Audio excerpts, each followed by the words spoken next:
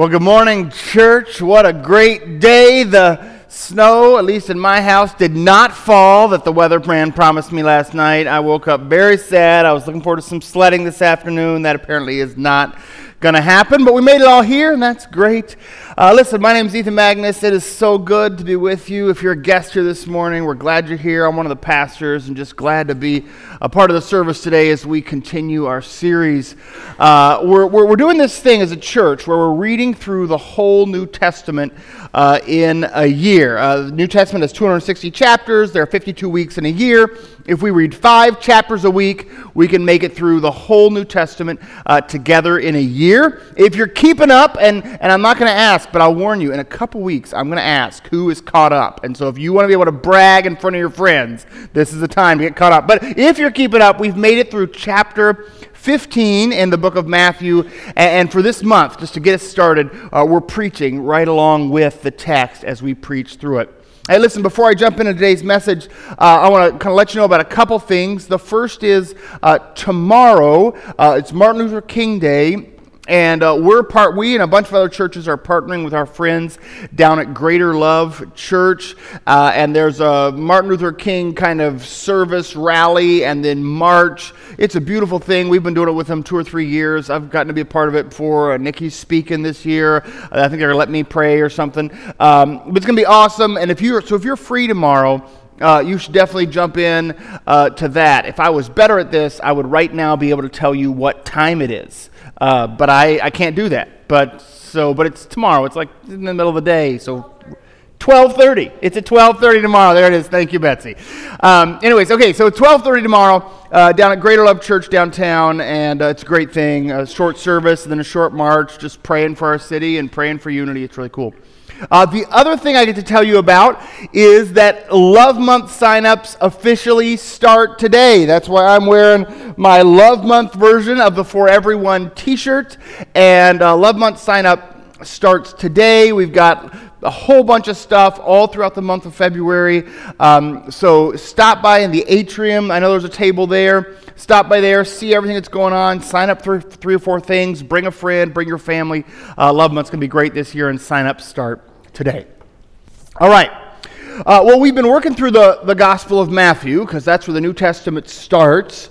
And what we noticed is that the first few chapters of Matthew have this kind of laser focus. Everywhere you turn, there's this reminder about the kingship of Jesus.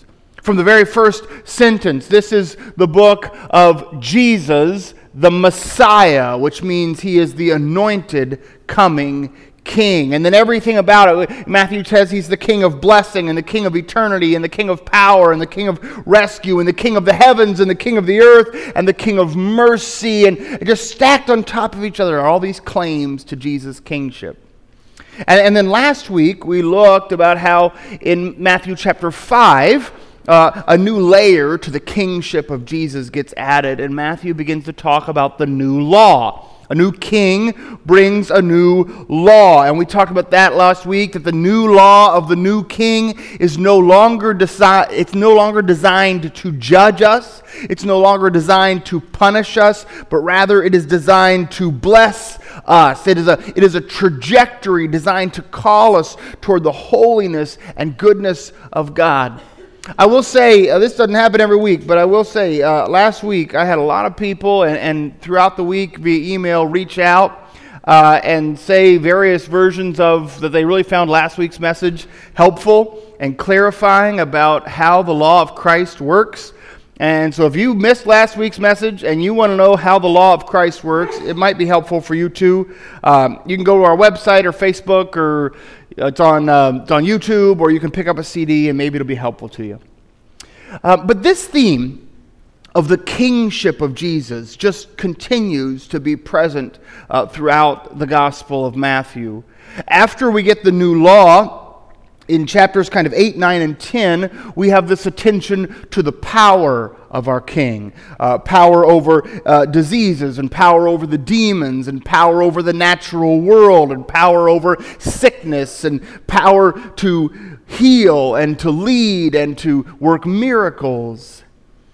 But then, In this week's reading, 11 through 15, on top of these themes of the claims of Christ's kingship and the power of Christ's kingship and the new law of King Jesus, a new theme begins to emerge, starting mainly in chapter 11, and then it intensifies throughout the chapters we read together. The other themes are still present, but the new theme, the new question of the king emerges. And the question is something like this. It gets asked in lots of different ways, but the question is something like this. The question is, have you given your allegiance to the king? Sometimes the question is, what will you do with the king? Now, the question on the face of it is a common kingly question. This word of allegiance comes from the days of kings and lords, and allegiance is a simple thing. Allegiance is a two-directional promise. When you pledge allegiance to a king or to a lord, two promises are made. You make a promise to the king, a promise to serve and honor the king. And the king makes a promise to you, a promise to serve and protect you. That's the way allegiance works. You promise allegiance to the king, and you promise to serve and honor the king. In exchange, the king promises to go out when the battle needs fighting, to gather an army and protect the land and protect the people. Allegiance is always a two-way promise. And starting in chapter 11, this theme begins to emerge. It's more than just Jesus' invitation to follow me. Jesus begins to say in lots of different ways that what you decide about Jesus is the most important decision you'll ever make in life. If you've been around Christian circles for a long time, that may not surprise you anymore. You may be used to people hearing that. But we need to recover our shock that Jesus would claim repeatedly and in lots of different ways that what we decide about Jesus is the most important decision we ever make. More important than what we decide about morality. More important than what we decide about who to marry. More important than what we decide about our profession is what we decide about Jesus. Been probably 25 years ago, I was reading through the Bible with a non-Christian friend of mine who was curious about Christianity. He wanted to know, what is it you all really believe? And so I said, well, let's read the Bible together. And like we're doing, we started at the beginning of the New Testament and just started reading it. And we would read about 10 chapters, and then we would meet and talk about it. And then we would read about 10 more chapters and meet again. We didn't meet all that often, every other week, something like that. We had gotten to about halfway through the book of Matthew, right where we are, when we happened to be meeting over lunch in the college cafeteria, and we were talking about it. And he said to me, I was so surprised by this question, but he just asked it so innocently. He said, have you ever noticed that Jesus is really self-centered? And I was like, what are you talking about? We just read about how he's healing people and feeding people, and in a minute he's going to die for their sins. Jesus, you don't get less self-centered than Jesus. But I tried to stay cool. I said, well, what do you mean? He said, well, you're reading it, right? He's crazy self-centered. He makes every conversation he ever has, he makes it about him. And I had to kind of, do a gut check. I was like, oh, yeah, I guess I do see what you mean.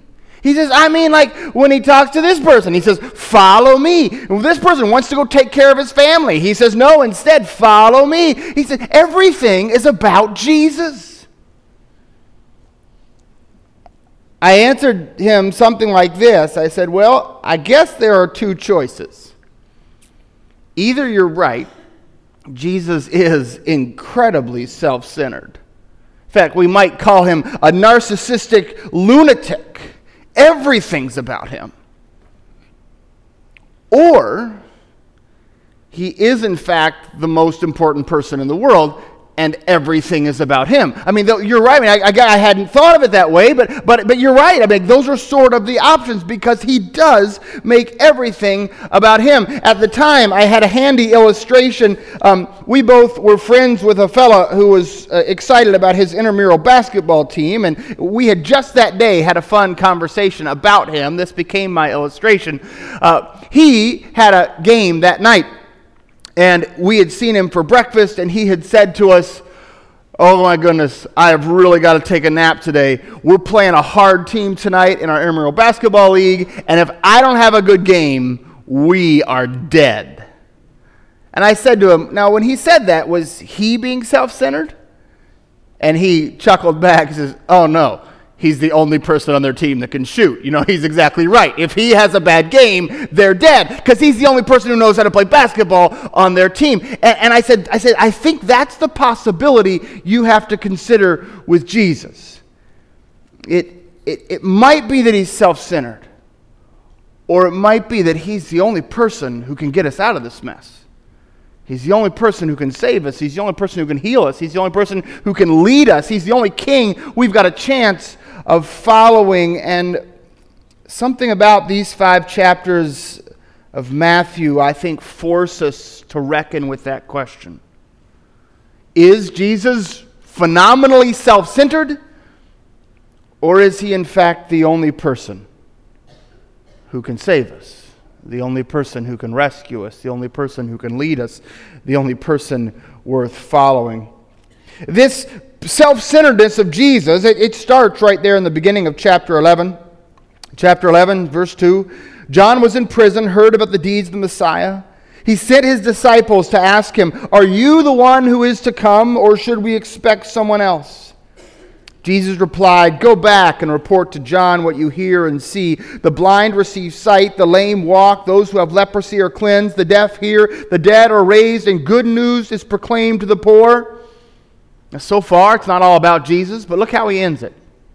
"Blessed is anyone who does not stumble on account of me." All this amazing stuff is happening. But for Jesus, that is not the bottom line. The bottom line is him. Those who have followed him, those who are trusting in him, those who have not rejected in him are blessed. 2 things worth noticing here. One, of course, notice the signs of the kingdom of God. Healing and love and blessing everywhere you turn. This is part of why we do Love Month. We know people can tell we are Christians by how well we love. And so we want to make sure that for this 1 month, we are out there in our community. I mean, I know some of you are serving all year long, but especially this month, we want to make a big splash of love so they'll know about our Savior. And the second thing you've got to notice is that no matter how much we love, no matter how many people are healed and lame walk and deaf hear, for Jesus, the bottom line is not the miracles. The bottom line is him. A little later in the same chapter, Matthew 11, verse 20 through 24. Jesus began to denounce the towns in which most of his miracles had been performed because they did not repent. "Woe to you, Chorazin! Woe to you, Bethsaida! For if the miracles that were performed in you had been performed in Tyre and Sidon, they would have repented long ago in sackcloth and ashes. But I tell you, it will be more bearable for Tyre and Sidon on the day of judgment than for you. And you, Capernaum, will you be lifted up to the heavens? No, you will go down to Hades. For if the miracles that were performed in you had been performed in Sodom, it would have remained to this day. I tell you, it will be more bearable for Sodom on the day of judgment than for you." Again, odd little text. But the point of the text is clear. Jesus is saying your Jewishness, your religious belonging isn't going to save you. You rejected me. And to reject me is that's it. Jesus, again, has this way of making every interaction conclude with a question, a statement about his own centrality. And the implication for the people he's speaking to is that what they decide about Jesus trumps every other thing about them. It trumps all the miracles. If you decide wrongly about Jesus, the miracles don't matter. It trumps their participation in the people of God. These are good Jewish cities. But he says, but you rejected me. Matthew 11, verse 29, a little later in the chapter. Come to me, all you who are weary and burdened, and I will give you rest. Take my yoke upon you and learn from me, for I am gentle and humble in heart. You will find rest for your souls, for my yoke is easy and my burden is light. What is the solution that Jesus offers for those who are burdened and overwhelmed? He offers Jesus. Jesus is what Jesus offers. He says, come to me. I will give you rest. Take my yoke upon you. Learn from me, for my yoke is easy and my burden is light. Every time Jesus is calling someone to their first key step on behalf of God, the first key step they must take is a step with Jesus. In chapter 12, we get our first one of the theological controversies of Matthew. This controversy is over the Sabbath. And maybe you read it this week. If not, you can go back and read it. They talk about lots of different things, and Jesus interrupts their interpretation of the Sabbath law with a new interpretation of the Sabbath law. And then finally, at the end of the conversation, Jesus makes plain what was implied in the Sermon on the Mount. He says that he is the Lord, even over the law of God. For the Son of Man is Lord of the Sabbath. He just says it. I mean, it was implied in the Sermon on the Mount. Every time he said, you have heard it was written, but I say to you. It was implied that Jesus thought he had the power and the authority to rewrite the law of God. But here he just says it. The Son of Man is Lord of the Sabbath. This is one of the 10 Commandments. And he says, I'm in charge of the 10 Commandments. Really, just the fact that he calls himself the Son of Man was bold enough. This term, the Son of Man, is from the Old Testament book of Daniel. It was used by Daniel to describe the one who would be God's holy, perfect messenger, God's righteous warrior, come to protect and defend God's people. So the very fact that Jesus would use the term for himself, that alone is a bold claim, but then he goes past that. He says, even the Sabbath is about me. If you want to learn how to do Sabbath, don't go read the law. Come follow me. Everywhere you look,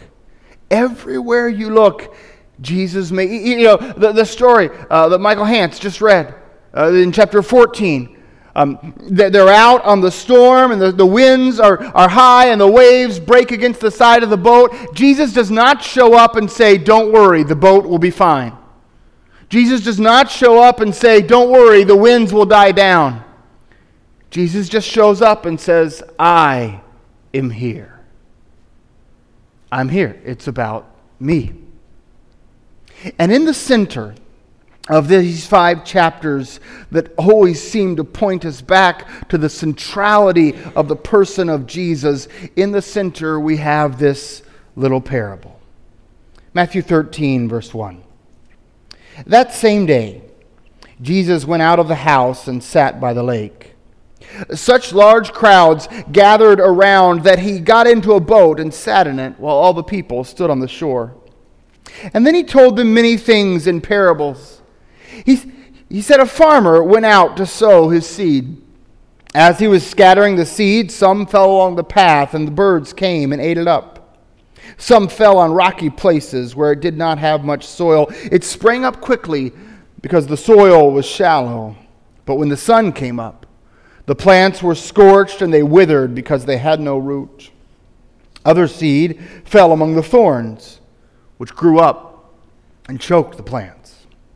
And still other seed fell on good soil, where it produced a crop 160 and 30 times what was sown. Whoever has ears, let them hear. Later in conversation, his disciples came to him. They were a little confused by this parable, and they knew what to do. They asked Jesus to teach them what the parable meant. And here was his explanation. Listen then to what the parable of the sower means. When anyone hears the message about the kingdom and does not understand it, the evil one comes and snatches away what was sown in their heart. This is the seed that was sown along the path. The seed falling on the rocky ground refers to someone who hears the word and at once receives it in joy, but since they have no root, they will only last a short time. When the trouble or persecution comes because of the word, they quickly fall away. The seed falling among the thorns refers to someone who hears the word, but the worries of this life and the deceitfulness of wealth choke the word, making it unfruitful. But the seed falling on good soil refers to someone who hears the word and understands it. This is the one who produces a crop yielding 100, 60, or 30 times what was sown. This parable is central to understanding this section of the book of Matthew. For what we see throughout this section is we see the various soils being embodied by the various characters we've encountered. It starts, we have to notice that the word that is being announced, the seed that is being thrown, is not just any word, it is a word about the kingship of Jesus. And so what these different people decide about the kingship of Jesus makes a permanent and eternal difference in their lives, Jesus is saying. He's saying what you decide about the kingship of Jesus makes a permanent and eternal difference in your life. It changes everything about your future. It's so important for us to remember that this is where our faith starts. Our faith starts with a decision about the kingship of Jesus. If anything else is where our faith starts, if we try to build the foundation of our faith on anything else, it will not hold. If we build the foundation of our faith on behavior, that's the way you start Christianity, is behaving correctly and doing all the right things and obeying all the rules, it won't hold up. Your behavior will not sustain your faith. It's not a good foundation. If you build your faith on culture, maybe, I grew up in East Tennessee and we all kind of go to church around here, so if I want to be a good East Tennessean, I better go. No, that won't do. That isn't the center of our faith. That isn't what the dividing line between those who bear fruit and those who wither. If the foundation of your faith is your family, my grandma went to church and my parents went to church and they expect me to go to church and I want to raise good kids and it'll help me raise good kids if I go to church, and so for the sake of the family I'll do it. That isn't the difference. Jesus says the difference between the life of fruitfulness and the life that isn't is what you've done with the kingship of Jesus. My friend was right. He might just be a little self-centered, this Jesus. Or he's the only one who truly saves. Those are sort of the two options. Either he really is the true anointed sent king, or he's just a little self-centered. The second thing you got to learn from this, after you get your head around the fact that what you do about the kingship of Jesus is the foundation of your faith, the second thing you got to learn from this is that you are not dirt. Okay? See, the thing about the parable of the soils is soil doesn't get to pick what kind of soil it is. It's not, soil has no power, has no agency. You either are the path or you aren't the path. You're either rocky soil or you're not. You're either thorny soil or you're not. Or you're good soil or you're not. But you're not dirt. Okay? And some of us, what we need to do today is make a serious allegiance check. We need to make a check in our own souls about whether we have been living out our allegiance to Christ, honoring Christ as King. And for some of us, that means we need to figure out what kind of dirt we've let ourselves become. Because unlike the dirt that cannot change, you can make choices about this. Some of you, it says the path. What was the problem there? They lacked understanding. And so the message of the kingdom was taken away. Some of you, the obstacle between you and really following Christ is understanding. And so maybe you need to study and set up a meeting with somebody. Take somebody out to lunch. Do what my friend did. Meet with me. Let's read the Bible together. We did that 25 years ago. He's a believer now. Took a long time, but he was not going to give up trying to understand Jesus. And when he did, he gave Jesus his life. That's an obstacle for some of you. But you don't have to stay that kind of dirt. You could be the kind of dirt that produces. Maybe you know that your roots aren't deep enough for the trouble you're now facing. I remember I was in a season, it's been a few years back, and that had happened to me. It wasn't even that much trouble, but my roots were not deep enough. And I could just feel my faith begin to wither. And I had just this real clear, stark choice. I could either invest in deeper roots that would get me through a tough season, or I could watch my faith die. Some of you need to make that choice. You need to dig deeper roots, for you are in a season of trouble, a season of hardship, and your faith as it is now is not strong enough to make it through, so it's time to dig roots. You are not dirt. You are not stuck. You can decide what kind of soil you will be to the good news of the kingdom. Maybe it's worldly cares that threatens your faith right now. Maybe you are busy with the things of life, making money and finding a job and paying off a house and raising some kids or visiting your grandkids. Maybe it is the things of this world that threaten to choke out your faith. The roots are fine and it's still there. You're just so busy. You could make a decision. You could go back to Christ and say, King Jesus, I want to bear fruit again. I want for my branches to be full. I want to be rooted again in good soil. I want the spiritual fruit of my life to again be abundant. You could make that choice. Either Jesus is a ridiculous narcissist, or he's the most significant figure in all human history. Either he's a fool, or he's the king. Either what you do with Jesus doesn't matter at all, or what you do with Jesus is the most important decision you will ever make. And I believe what Matthew says, that the new king has come with a new law for our lives and a new power for our salvation, and the king asks for your allegiance. And what you do with Jesus is the most important decision you will ever make. Let's pray. Gracious God, remind us again of the centrality of your Son. Teach us again, God, that we have never outgrown the need to make a decision for Jesus.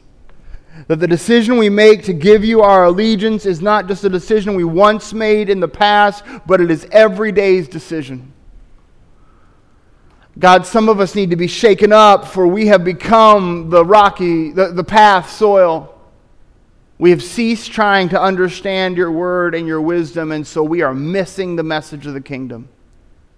Some of us, God, we are in a season where we are the rocky soil. We are not digging deep roots, and so the trouble has come and our faith does not sustain us. Some of us, God, we have become the thorny soil. Our faith, which once flourished, is now choked out by the cares of this world. God, we thank you that we are not stuck like dirt, but that we can choose again to be made by you into the good soil of this earth, and that the seed of your kingdom might be planted in us and bear much fruit. That, God, is our prayer.